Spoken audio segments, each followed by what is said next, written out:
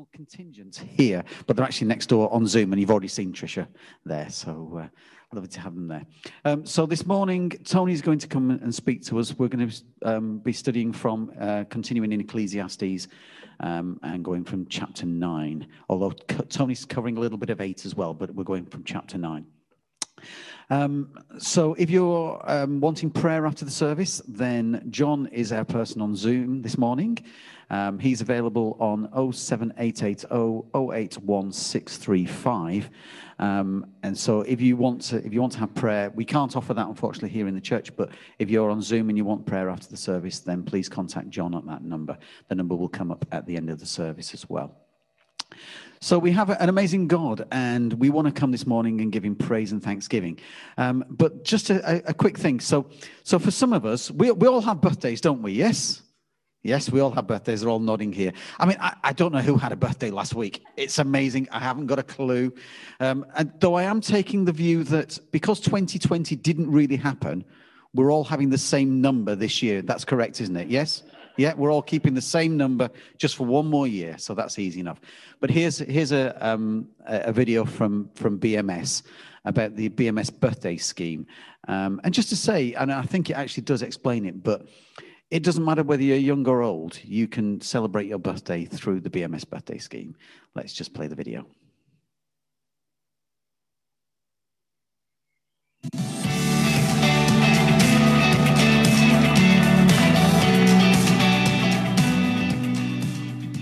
Well, hey, it's your birthday. Happy birthday. People are singing, you're getting lots of cards and presents. It's all very nice. But what if we flipped it around? I mean, the greatest gift is giving, right?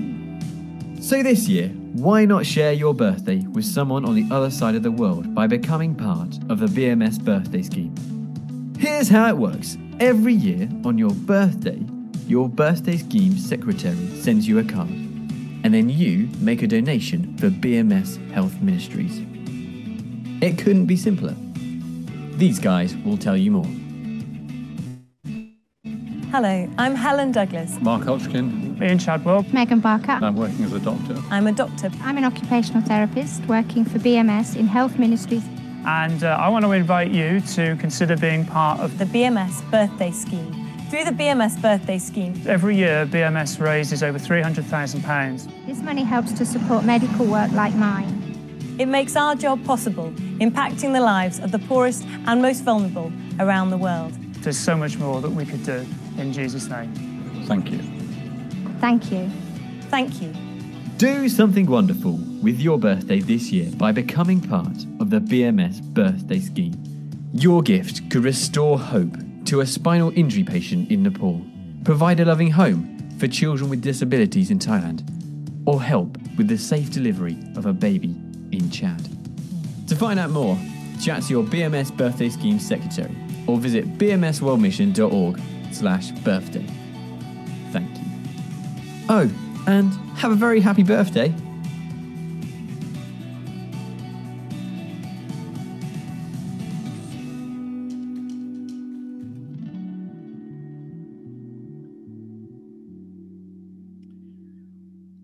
So just so people know, our BMS birthday coordinator, or our BMS coordinator, is Inika Klua. So if you want to know any more, then please contact Inika.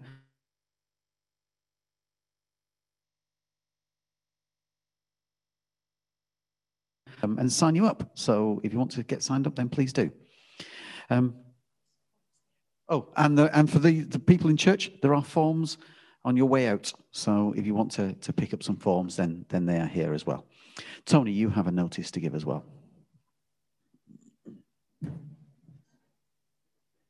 Thanks, Steve. A notice for the fellowship here at Heather Vale. We now have details of the funeral service for Joe Dalton, and that's going to happen on the 10th of June. So 10th of June, funeral for Joe Dalton. Now, there are two parts to this. One is there is a burial at 10:30 on that morning at Chalfont St Giles, and that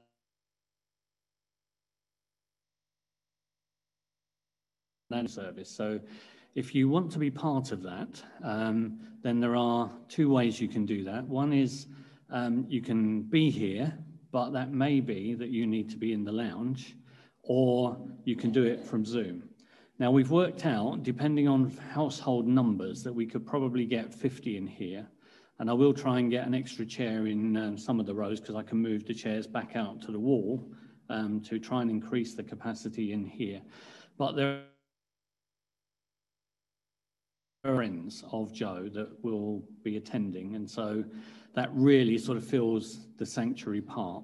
So if you don't have the technology, and this will go out in the HBC News, and you want to be here, then we will have the lounge as an overflow so you can see it on Zoom, or alternatively, you can Zoom it from home. So either way, if you intend to come or you want the Zoom link, please contact Evelyn and she will pass the link to you or put your name down. But we are going to give priority to those family and friends here in the sanctuary. So just be aware if you want to come that you may be in the lounge watching it on Zoom. Thank you. Thanks, Steve. Thank you, Tony. So let's just pray as we continue on in the service. Father God, we thank you that you are an amazing God, that we come before you this morning with thanksgiving in our hearts because of who you are, because of what you've done for each one of us. So Lord, help us as we raise our praises to you. In Jesus' name, amen. For those in the sanctuary, unfortunately, you're not allowed to sing, but you can stand and wave and dance and everything else. And for those at home, you can sing your hearts out, but just make sure you are muted. So let's continue on with, "O Lord my God, when I in awesome wonder consider all the works thy hand hath made."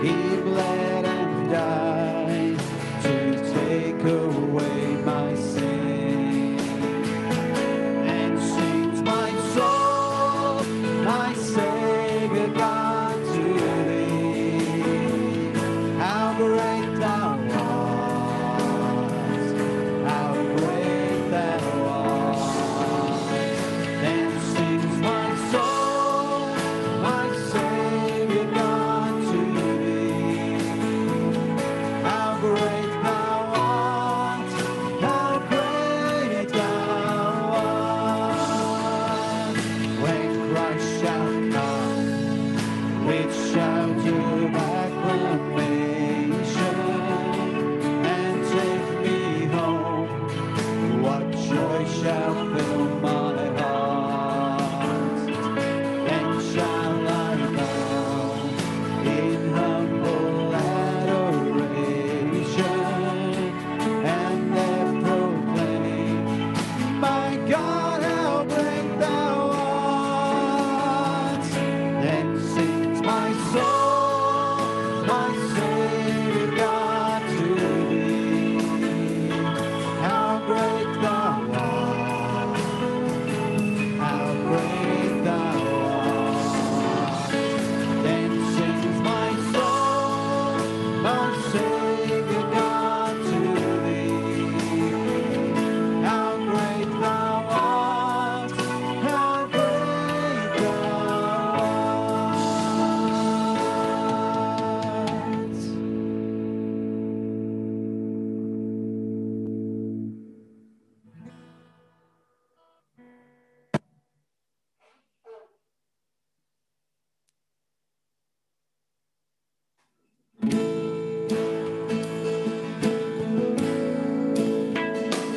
The splendor of the King,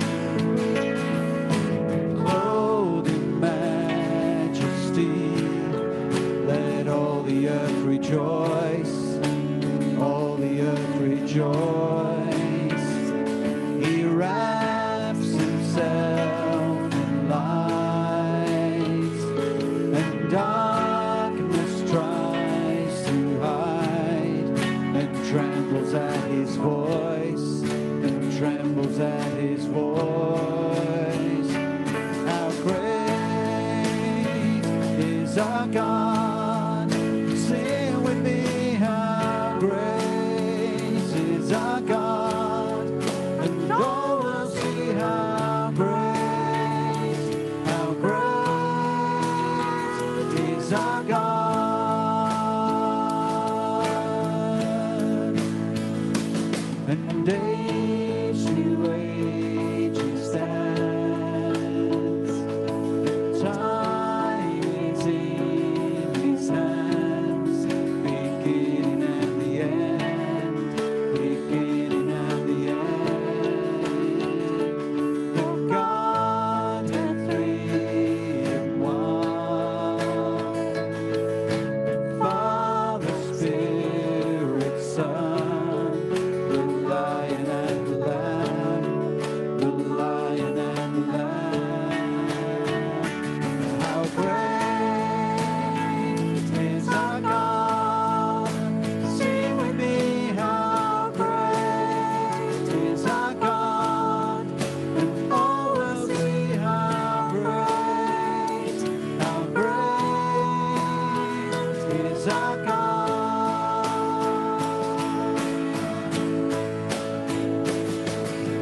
Name above all names, worthy of all praise.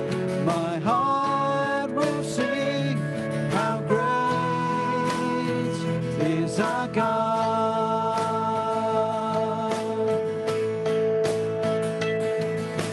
Name above all names, yes, you are worthy of all praise. My heart will sing, how great is our God.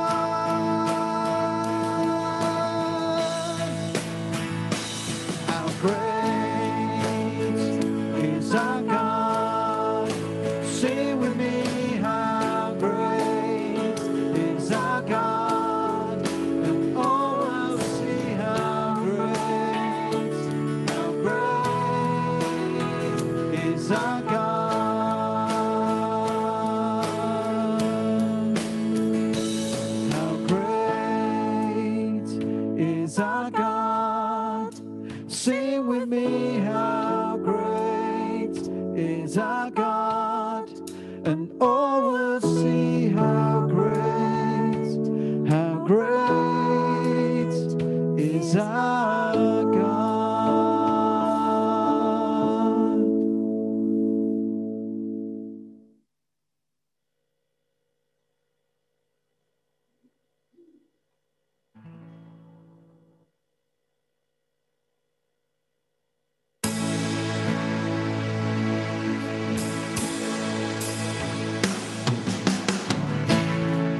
God of love, I come to you again, knowing I'll find mercy. I can't explain all the things I see, but I trust in you. In every moment, you are there, watching over. You hear my prayer. You go before me. You're behind me.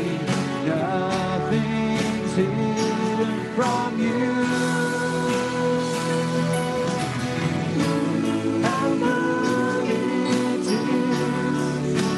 to be loved by you. How good it is. How good it is to be loved by you. How good it is.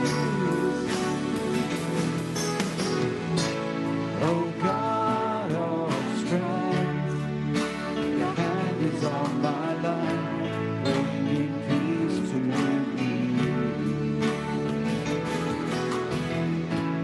You know my frame, you know how I am made. You planned all my days. Hand of mercy, hand of love, giving power to overcome. All beneath me falls away. I know that you are God. How good it is to be loved by you. How good it is. How good it is to be loved by you. How good it is. Who can stand against us? In my weakness, you are strong. Your word is everlasting. I will praise you, faithful one.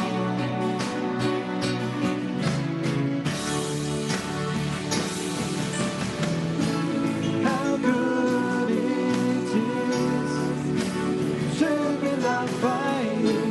How good it is. How good it is to be loved by you. How good it is. How good it is to be loved by you. How good it is. How good it is to be loved by you. How good it is.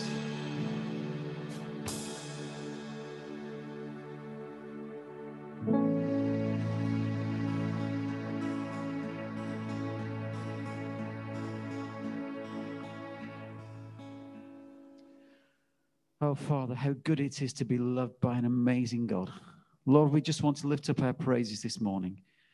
Lord, you are an amazing God. You are an awesome God. And so now as we bring our praises to you, Lord, would you just be lifted up? Lord, we want to just thank you and praise you. So we're going to allow you to unmute your microphones and give your praises before God.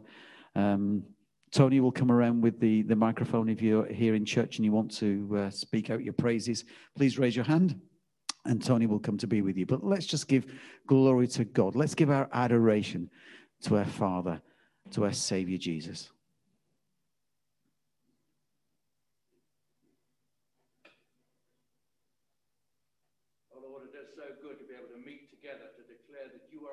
Lord. You're our God. You're our Savior. You're an amazing God. Lord, we sing how great you are, Lord. You're the creator God, and yet we can have a relationship with you because of your love, because of Jesus. Lord, we just thank you that we're able to raise your name on high this morning. Declare you are our Lord. You're our God. You're our Savior.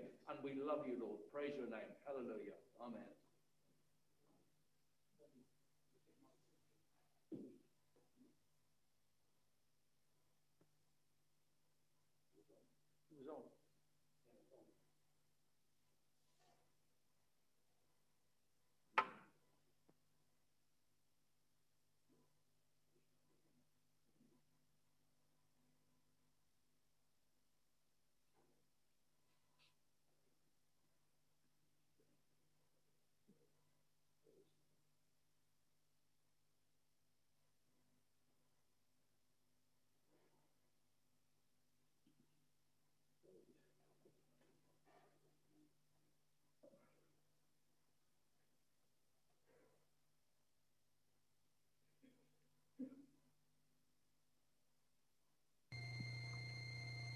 Trust in the Lord forever, for the Lord is an everlasting rock.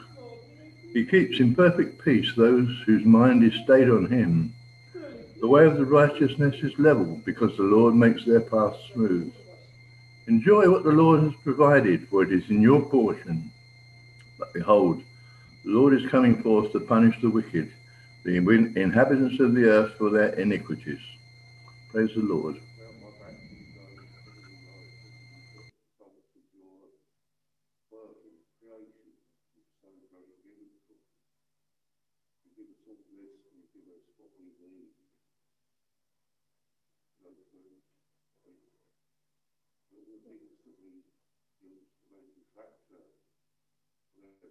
We need, basically.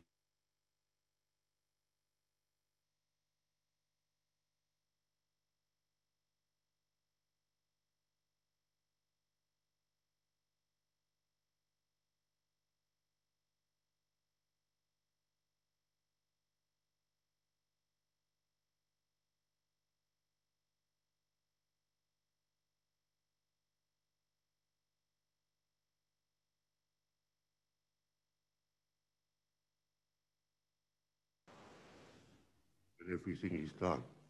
Amen. Amen. I don't know if you've had a technical problem, but if you are on Zoom and we're trying to unmute, then please do to give your praises to God. Hopefully we're all fixed now. Yes? Hey? Were they off? What, for the start of the whole service? No. Okay.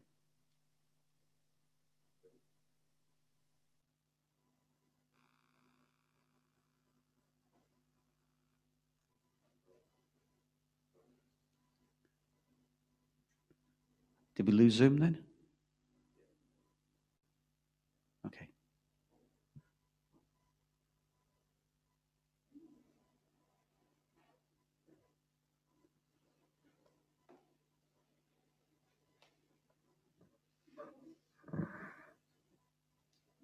Father, we thank you for your loving kindness. Oh, Father, even though we might sin against you, which we do quite frequently, I'm sorry, Lord, for that. But Lord, you just forgive us and you take us back to yourself, and your loving kindness, we just can't fathom it, really. It's just so fantastic, so loving, and we just don't deserve it. And we just thank you so much for what you've done for us. We thank you for Jesus. We thank you for his death and his resurrection. Thank you that you brought him back to life, and out of your love for him and your love for us. So Father, we just praise your name because you are such a wonderful God. Thank you, Lord. Amen.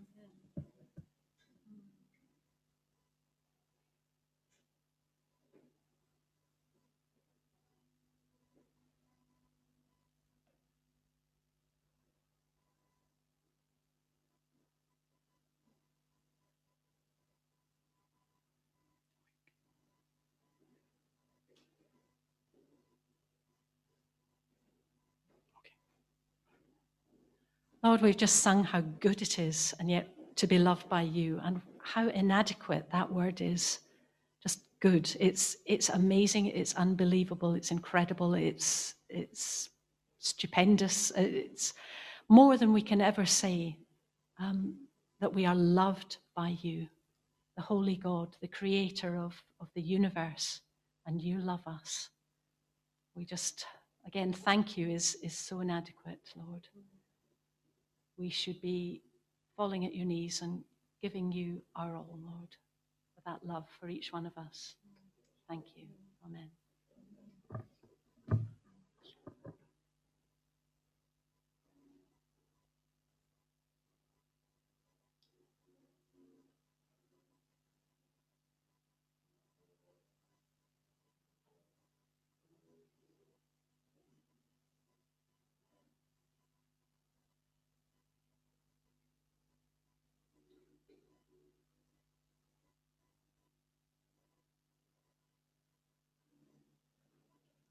Lord, we thank you that we know who holds us in the palm of their hand.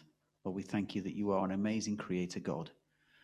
And Lord, we bring our praises to you. And Lord, we know we've had technology problems this morning, but you are still sovereign. Lord, in all the situations that we have, you are still sovereign, Lord. And we give you our praise and our thanksgiving. Lord, we just want to pray for our country. Lord, we all are wanting to see rules relaxed, but we want to see things done safely. Lord, we do pray for those in power who have the decisions to make. Lord, we pray for our country, Lord, with all these things like the Indian variant coming in. Lord, we pray for protection upon our communities and upon our families and upon our friends. Lord, you know what is happening in this world, and you are in control of what's happening in this world. And so, Lord, we just pray that people will turn their faces to you, they will hear from you, and that, Lord, you would just be in people's lives right now at their point of need. Lord, we ask that in Jesus' name. Amen. Amen. Right, so we're going to move on and have a video from Mark.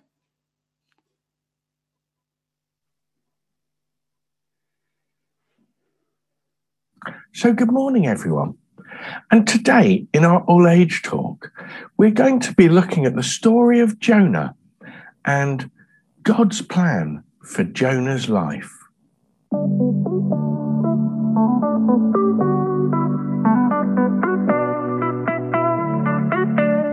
So back in the olden days, there was this guy called Jonah. He was a Hebrew, which is just another word for a Jew or an Israelite. So he feared and served God. One day, while Jonah was going about his everyday business, God spoke to him. "Jonah," he said, and this took Jonah completely by surprise, and he crashed through his own door. Now, at that time, there was a big city called Nineveh.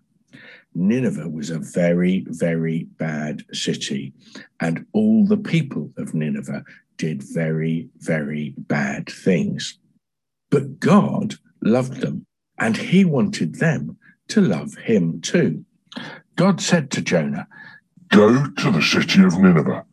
Tell the people there how much I love them and that I want them to say sorry for all the bad things that they've done and turn to me.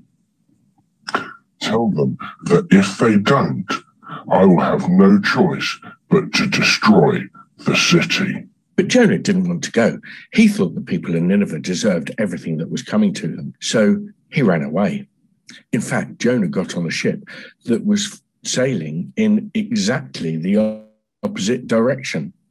But God had chosen Jonah to help him. He'd chosen Jonah to tell the people of Nineveh how much he loved them, and he still wanted Jonah to do this. So while he was on the boat, God raised up a mighty storm. The boat was tossed and turned in the waves, and everyone on the ship was really scared and thought that the ship would sink and they would drown. But Jonah knew that God had caused the storm, so he thought that God was really angry with him because he'd chosen his own way. So he said to his shipmates, "This is all my fault. God told me to do something, and I didn't do it, so he caused this storm. Throw me over the side of the boat and you will be safe. And that's just what they did. And as soon as Jonah hit the water, the storm calmed and the ship was safe. Jonah, on the other hand, was floating in the middle of the sea with no way of getting back to dry land. He thought his time was up. And then, when he thought that things couldn't get any worse, they did. On the horizon, Jonah saw a big fin swimming in the sea. It was massive and Jonah was scared. Gradually, the shadowy shape came towards him until, all of a sudden, a massive fish leapt out of the water with its mouth wide open, and it swallowed Jonah whole. Jonah sat in the belly of the fish, feeling particularly sorry for himself, when a thought occurred to him. How am I still alive? He thought. If God wanted me to die because I disobeyed him, surely I would be dead already. God caused the storm when I was on the ship, and if I'd stayed on the ship, I would have surely died. But when I was thrown into the sea, the ship was safe. Then, if I'd been left floating in the middle of the sea, I would have surely drowned. And here I am, sitting in the belly of a great whale. God must have sent it to save me. God must really want me to go to Nineveh so that he can save the people there too. And do you know what? I'd better do what he says. And as soon as Jonah thought this, the whale swam to the shore and spewed him out on the beach. So off Jonah went to Nineveh. When he got there, Jonah found the people up to their old tricks, cheating each other and stealing, fighting in the streets and rioting. So Jonah ran up to a stage and said in a loud voice, Men and women of Nineveh, look at yourselves and each other. This is what the Lord God of Israel says. God loves you and wants you to love him. You must turn from your wicked ways and turn to God. You must love and care for one another instead of fighting and cheating and stealing. And this will be a sign of your love for the Lord.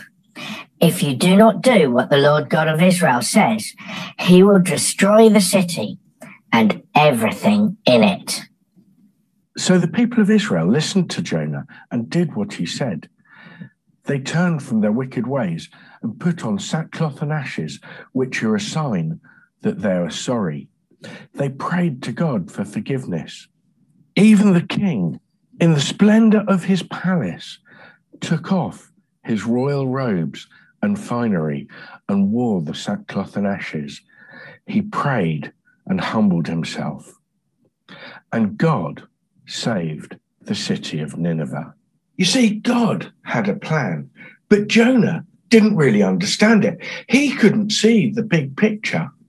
Jonah thought that if he went to Nineveh, the people would just ignore him, or even worse, they might beat him up or kill him. So he ran away. But God's plan was bigger than Jonah, and God used everything that happened to teach Jonah how much he loved him and everyone in the world, including the people of Nineveh. God was teaching Jonah to trust him. And Jonah realized that through trusting God and doing what he said, he could find peace and fulfillment. And guess what? God has a plan for us too. We might not always understand it, or we might not even be able to see what it is. But we need to learn to trust God.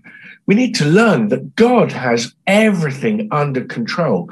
Even when things get tough, God is with us, just like he was with Jonah. And as we trust him, we learn that through our trust and love for God, we find our security and satisfaction.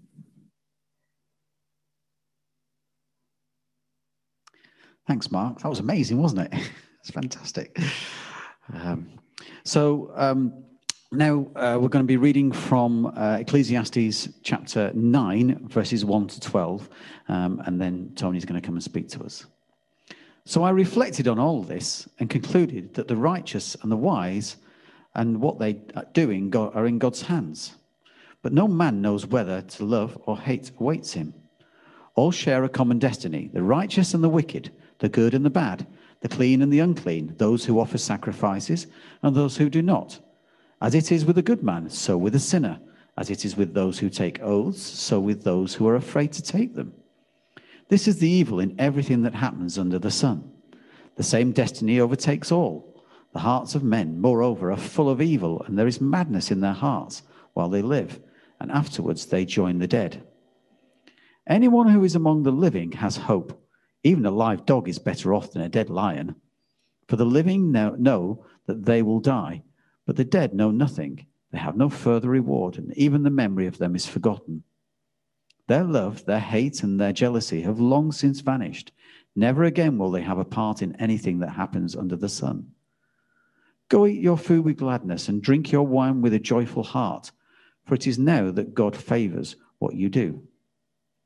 Always be clothed in white, and always anoint your head with oil. Enjoy life with your wife, whom you love, all the days of this meaningless life that God has given you and under the sun. Oh, back, sorry.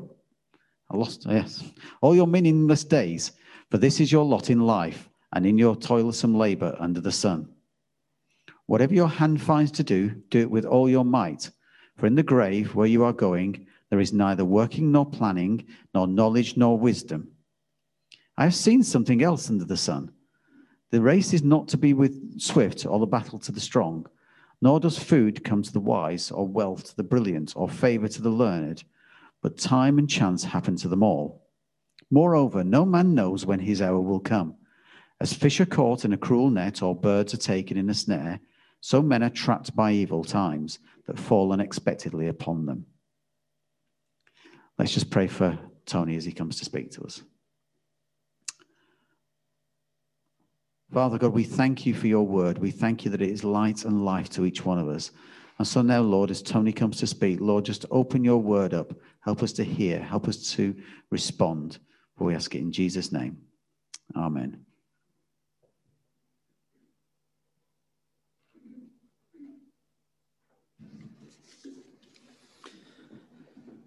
Thank you, Steve and Alison, for leading us in some lovely songs that sort of draw us to the place where we are in Ecclesiastes, and for Mark for sharing the story of Jonah.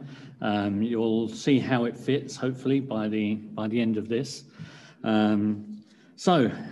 Because of chapter 9 starts off, I reflected on this. What is he reflecting on? And therefore, when I read that bit, I then went back to chapter 8, and you can then see how Solomon reflects on this passage in the previous chapters. So I'm going to cover chapter 8 and chapter 9, verses 1 to 12, but I only asked Steve to read 9, 1 to 12. Now, I don't know about you, but whenever I look at a passage and read it, especially if I'm doing the sermon, my mind sort of wanders to things. I don't know whether yours does the same. And you probably are not even on the same wavelength as I am when my mind wanders. Because when I read chapter 8 and this bit of chapter 9, my mind went to an advert. And I normally switch channels during adverts. I really just don't like them. But this one just happened to capture me and just sort of reflected that this is what this passage is all about. And you may remember it if you like adverts. And it's the advert about pension, being pension-wise. And this particular advert was where someone had trusted someone to take their pension and to use it wisely and to obviously increase it. However, they were scammed. They were scammed. And the scammer had taken everything that this person had worked for over their working life. And they were now enjoying life on a jet ski. Now, I don't know whether you remember this particular advert that's now on the screen. So he's enjoying life in the sun on this jet ski at the expense of someone else. He had everything.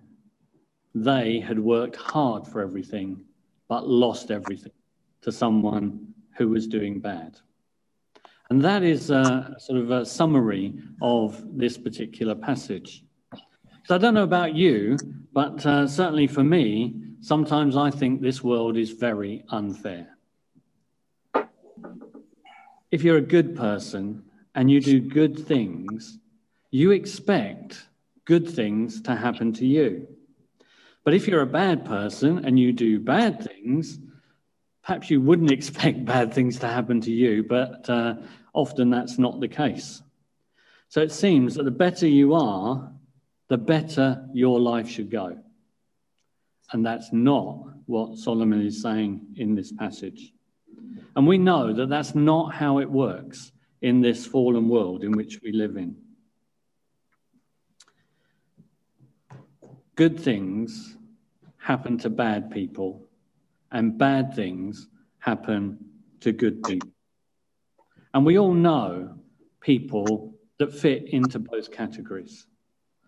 And my mind, again, went to one particular family in the church who just do so much good, are just faithful to God, and yet every single time something bad happens to them or someone in their family, and you think, why? Why is God allowing this to happen? But I'm sure we all know different people who try to do everything right, but they have nothing but trouble in their lives. And on the other side, of course, those that constantly do bad things seem to go well for them. So Solomon is reflecting on these issues, and in the previous chapter, chapter 8, and in chapter 7 as well. So if you want to read those as well, that will be good. And he comes to the conclusion that no matter whether we are good or whether we are bad, we are all heading for the same fate. And the same fate is to die. When we die is out of our control. It is totally in the hands of God. In Ecclesiastes 8 and verse 8, it says this: no one has power over the time of their death. We may think we have, but we don't. Only God has that power. So the length of our lives is in God's hands. And only there is nothing we can do to extend it by any amount of things that we might do here on earth. God is sovereign and is in control of our lives, just as he was in control of Jonah's life when he asked him to go to Nineveh. So this poses then a number of questions about why God allows things to happen in the world and to us. Mostly, of course, we question the bad things, don't we? When bad things happen to us, we ask God why. How often do we ask God why when good things happen to us? And I have to put my hand up and say, I do it more on the bad things than I do on the good things. I just take for granted all the good things that God gives to me. So like in this current pandemic that we're going through, and we see, glad it's all reducing now, the number of deaths and the number of infections, the number of hospital, which is all good. But when you look at that death figure for the UK only, and then add that to around the world, what a bad thing. How did God allow that to happen in our world? I'm sure we've all got why questions about things that have happened to us, things that have happened in our families, to our friends, that perhaps when we see him face to face, we'll ask him the question, why did you allow this to happen? But there's another side of me that says, perhaps I won't need to ask, because I'll know.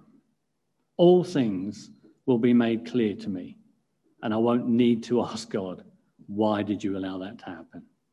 Because I'll know. So I hold on to that. that one day I'll know.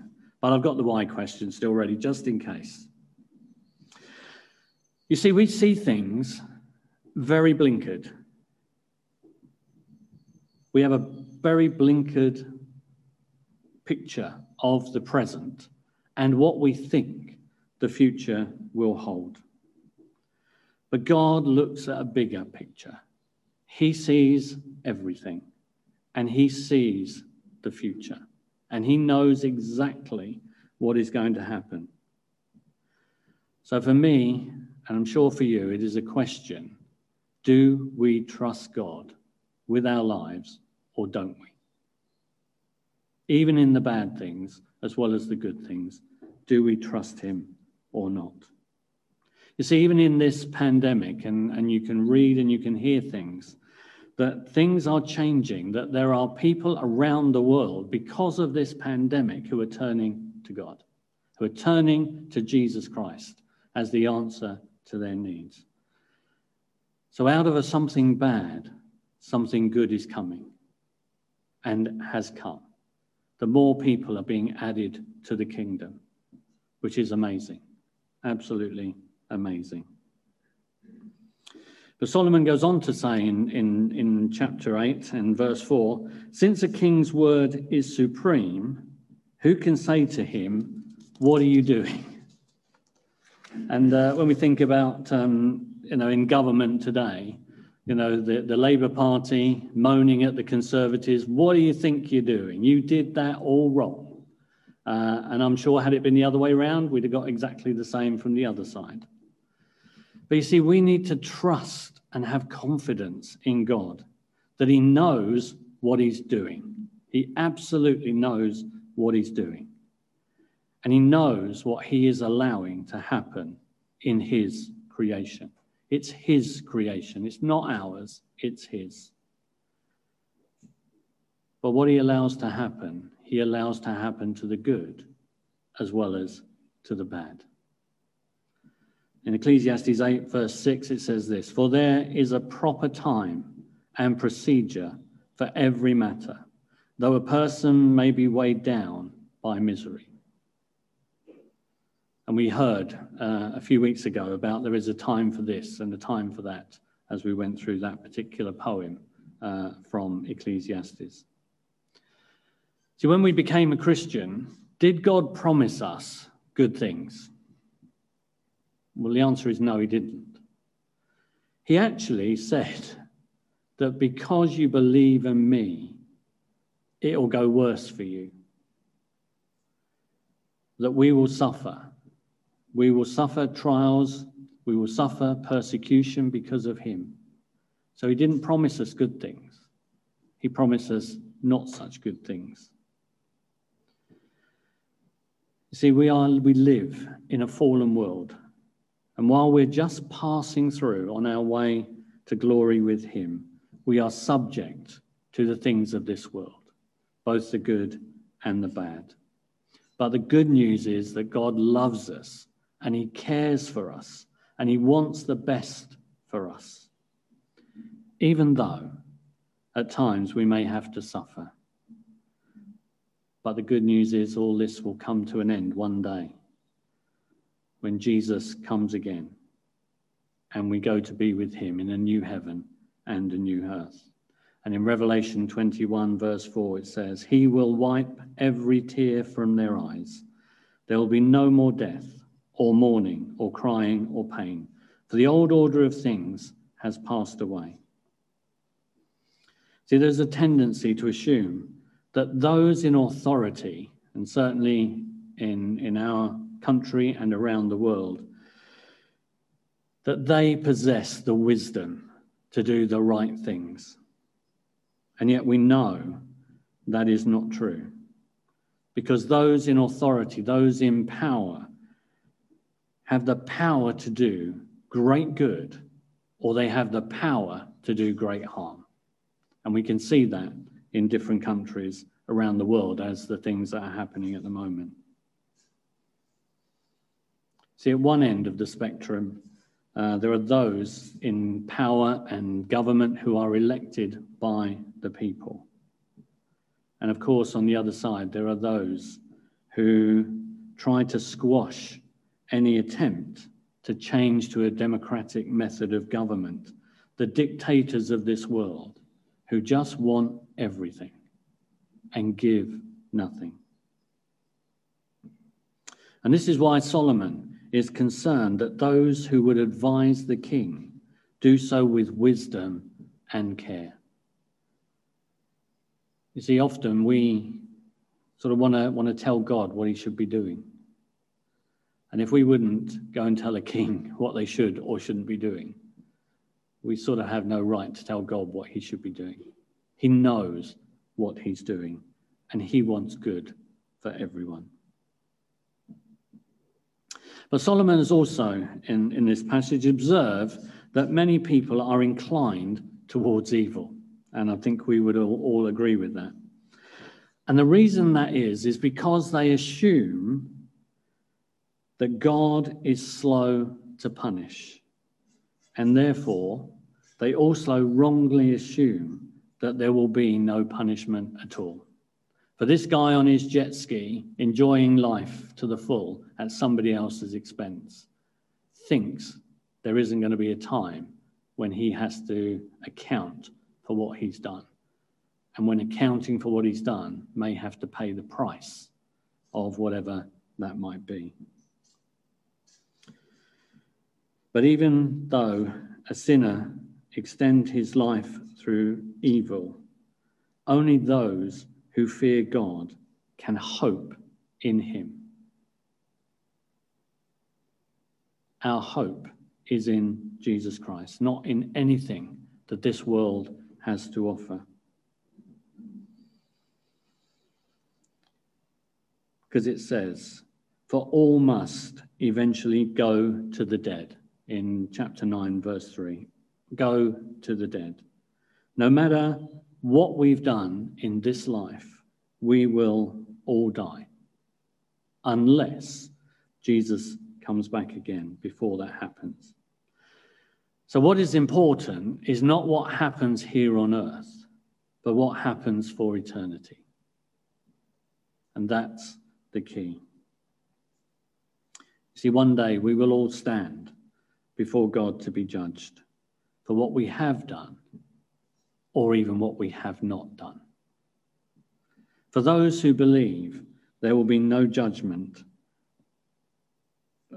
For those who believe that there will be no judgment or penalty for the bad that they have done, are going to find out when it's too late that it does matter, that they have to account for what they have done.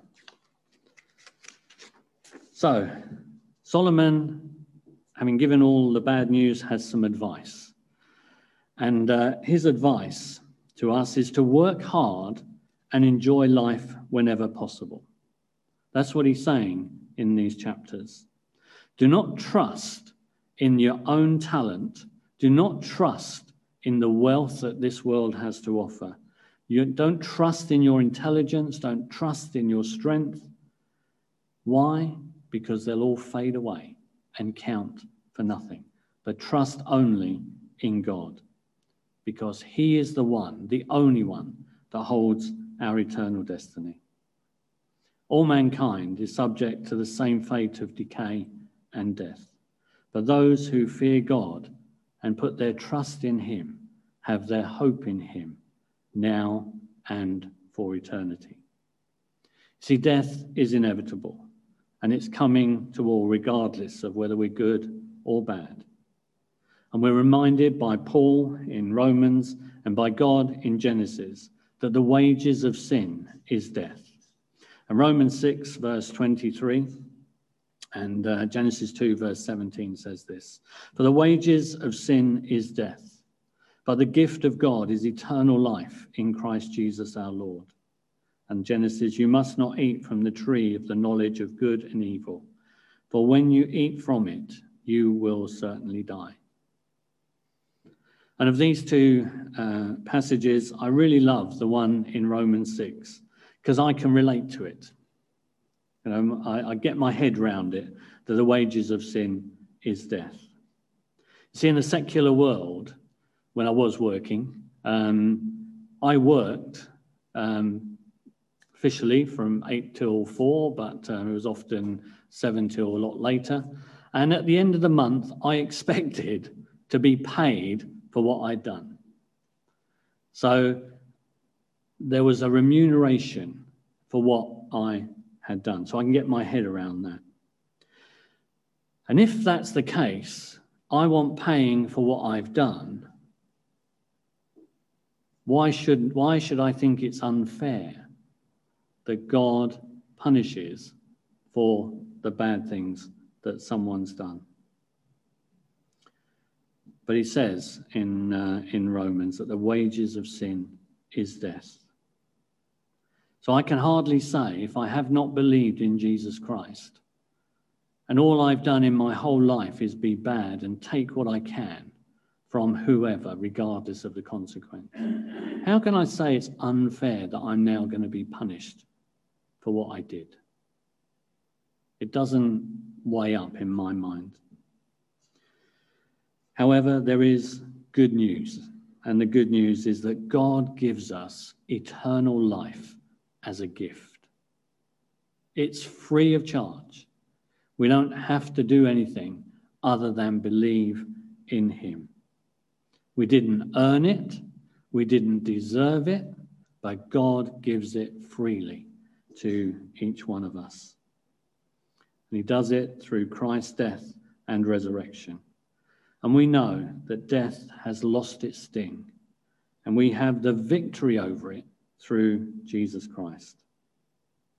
And we know, for those that are Christians, we know that someday Jesus will reconcile us to God, reversing completely the curse of the fall.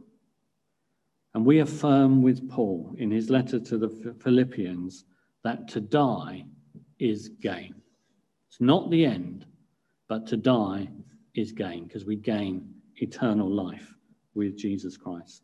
And as you read Paul's letters, you find that he's sort of fighting himself, weighing up. And he's torn between staying here on earth and carrying out what God has asked him to do, or to die and go to be with him in glory for eternity. He's trying to weigh up what's the best option. And he knows the best option is an eternity with Jesus Christ. He knows that it's a much better place. But he also recognizes that it's what God wants. It's God's timing when he will die. It's God's timing when we will die and go to be with him in glory. And Jesus, earlier than Paul, when talking to Lazarus' sisters, said in John 11:25, Jesus said to her, I am the resurrection and the life. The one who believes in me will live, even though he die. Those who put their trust in Jesus are destined for a better place. When this will be is not in our hands, but it's in God's hands. So, having accepted that our lives and the length of our lives are in the hand of God, how should we live out our time here on earth under the sun? And we find the answers in verses 7 to 10. So you've had all the bad news. We're all going to die. Now the good news. And the good news is, what should we do while we're here on earth? Well, the good news is found in verses 7 to 10. And I apologize for those that are at home if this is too small, but a summary of these two verses says, eat, drink, and be merry. It's not bad, is it? So I've told you you're going to die. Now the good news, eat, drink, and be merry. In Ecclesiastes it says, go, eat your food with gladness and drink your wine with a joyful heart, for God has already approved what you do. Always be clothed in white and always anoint your head with oil. Enjoy life with your wife, whom you love, all the days of this meaningless life that God has given you under the sun. All your meaningless days, for this is your lot in life, and in your toilsome labor under the sun. Whatever your hand finds to do, do it with all your might. So in the face of all this vanity, all this meaningless under the sun, Solomon commends us to enjoy life to the full and to enjoy it with all that God has provided to us and for us. And Solomon repeats this throughout the book of Ecclesiastes. So this enjoyment is an enjoyment of food and drink as the provision of God in an otherwise undependable world that is beyond human control. And this theme started in the Garden of Eden, so it shouldn't be surprising that Solomon is agreeing with it, which God provided the food for Adam and Eve and invited them to enjoy, to eat and to drink. What an amazing, gracious provision that comes in its richest fullness in Jesus Christ, who throughout his ministry was not far away from having food and drink with those he came into contact with. The New Testament is full of occasions where Jesus spent time eating and drinking. Just to name some of them very quickly, he changed water into wine. And not only water into wine, but the best wine that anyone had ever tasted.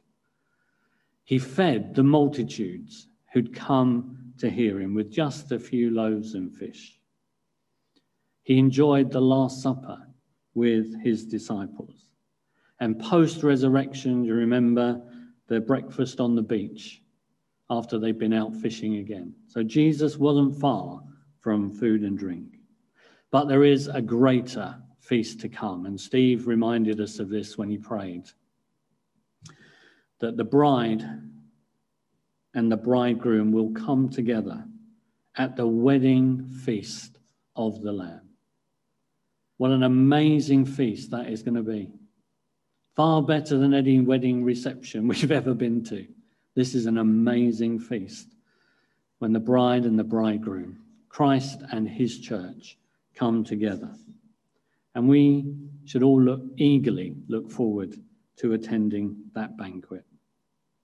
But God has made us so that we don't just eat to live.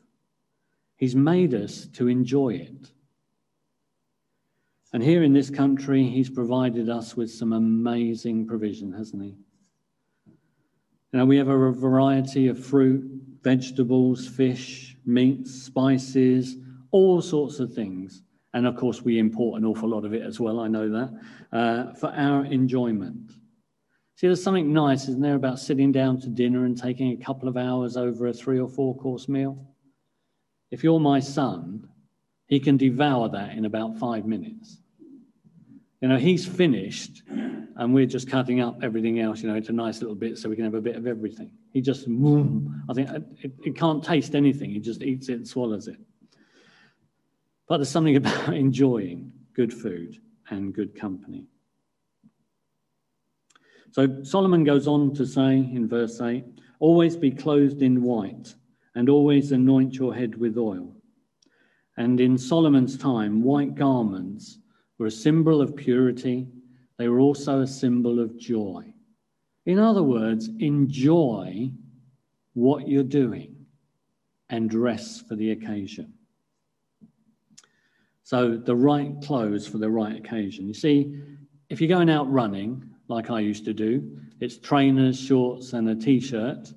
But if I was on a cruise and it's formal night, you know, it's the tuxedo and dress for the occasion.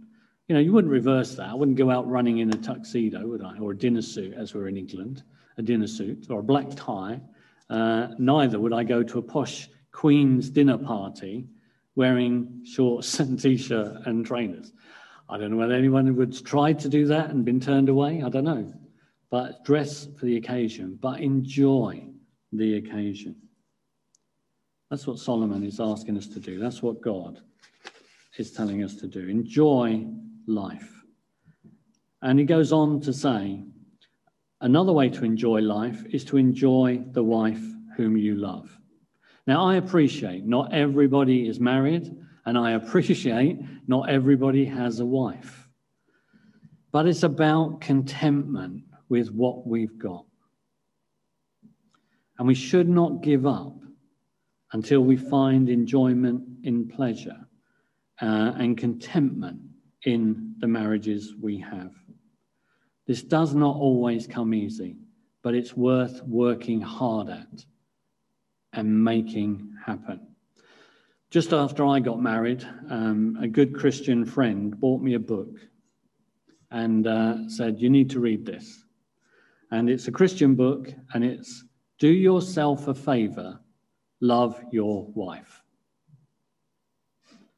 The key is in the title. Do yourself a favor, love your wife.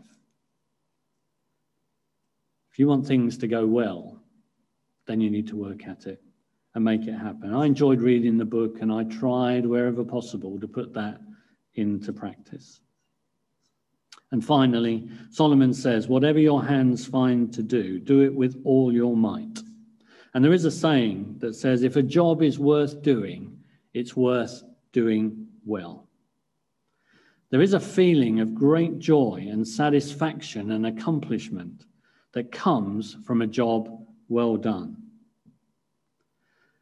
And I thought that, as my daughter had asked me to wallpaper her room with cloud wallpaper, and as I wallpapered the room and I surveyed the scene and thought, what a good job I've done. And she comes in and says, Dad, why have you done it upside down? I was looking at it like from a plane where the clouds are below you. She was looking at it that she was looking up at the clouds. So to her, I'd done it upside down. To me, I thought I'd done a brilliant job at wallpapering. If you go into my house now, you will not find one piece of wallpaper anywhere on any wall. I've painted them all. I can't get that wrong. It's impossible to paint upside down, I think. But nevertheless, it was a job worth doing, and I thought I'd done it well, to the best of my ability, even if I got it upside down, the best of my ability. You see, we should be doing this for an audience of one, our Heavenly Father. It doesn't matter how good the end product is, as long as we put our all into doing the best job we can do.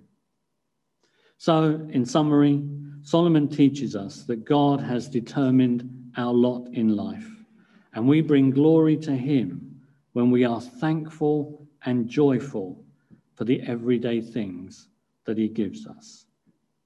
And just the final slide, contentment with our circumstances is really contentment with God. So if you remember nothing else, remember that. Let's pray. Father, we thank you that as your children, you care for us so much and you want the best for us.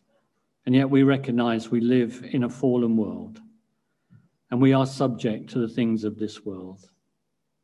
But we know we're only passing through, that our eternal destiny is with you in a new heaven and a new earth. So as we go through this week and we see perhaps the good things and also the bad things, that we will acknowledge that you are in control and that you are Almighty God. This is your creation and you will do with it exactly as you wish. So help us, Lord, just to share the good news of eternity with Jesus Christ to all those that we come into contact with, that many more will have that contentment in you. For we ask it in Jesus' name. Amen.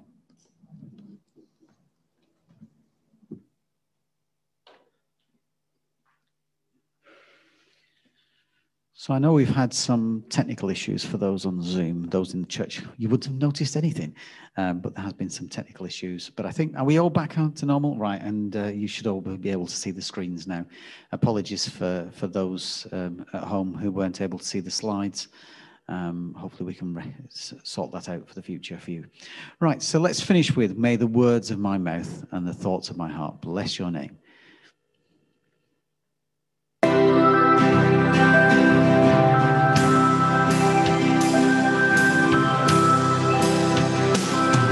May the word my mouth and the thoughts of my heart. Bless your name, Jesus. And the deeds of the day and the truth in my way. Speak of you, Jesus. But this is what I'm glad to do. It's time to live a life of love that pleases you. And I will give my all to you. Surrender everything I have and follow you. I'll follow you.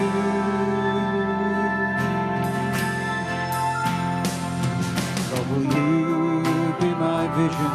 Lord, will you be my guide? Be my hope, be my life and the way. And I look not for riches, nor praises on earth. Only you'll be the first in my heart. But this is what I'm glad to do. It's time to live a life of love that pleases you. And I will give my all to you. Surrender everything I have and follow you. I'll follow you.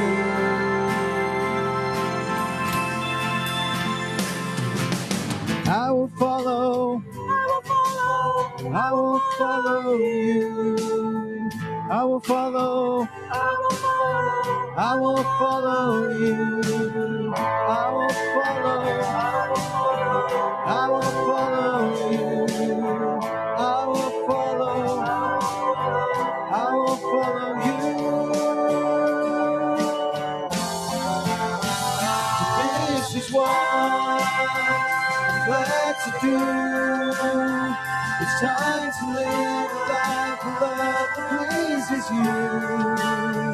And I will give my all to you. Surrender everything I have and follow you. But this is what I'm glad to do. It's time to live a life of love that pleases you. And I will give my all to you. Surrender everything I have and follow you. I'll follow you.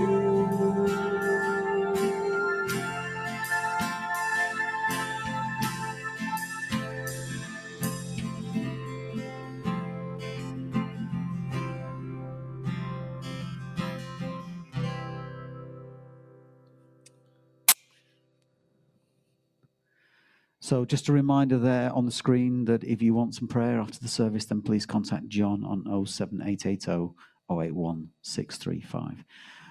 Let me just pronounce a blessing over us. Father God, we thank you for your mercy, your grace, for your love, for the fact that one day we will feast with you. Lord, thank you for the enjoyment you give us in life. And Lord, as we go out into this week, Lord, we just ask that you would just fill our hearts with joy, with an ability to tell others about you. We ask it in Jesus' name. Amen.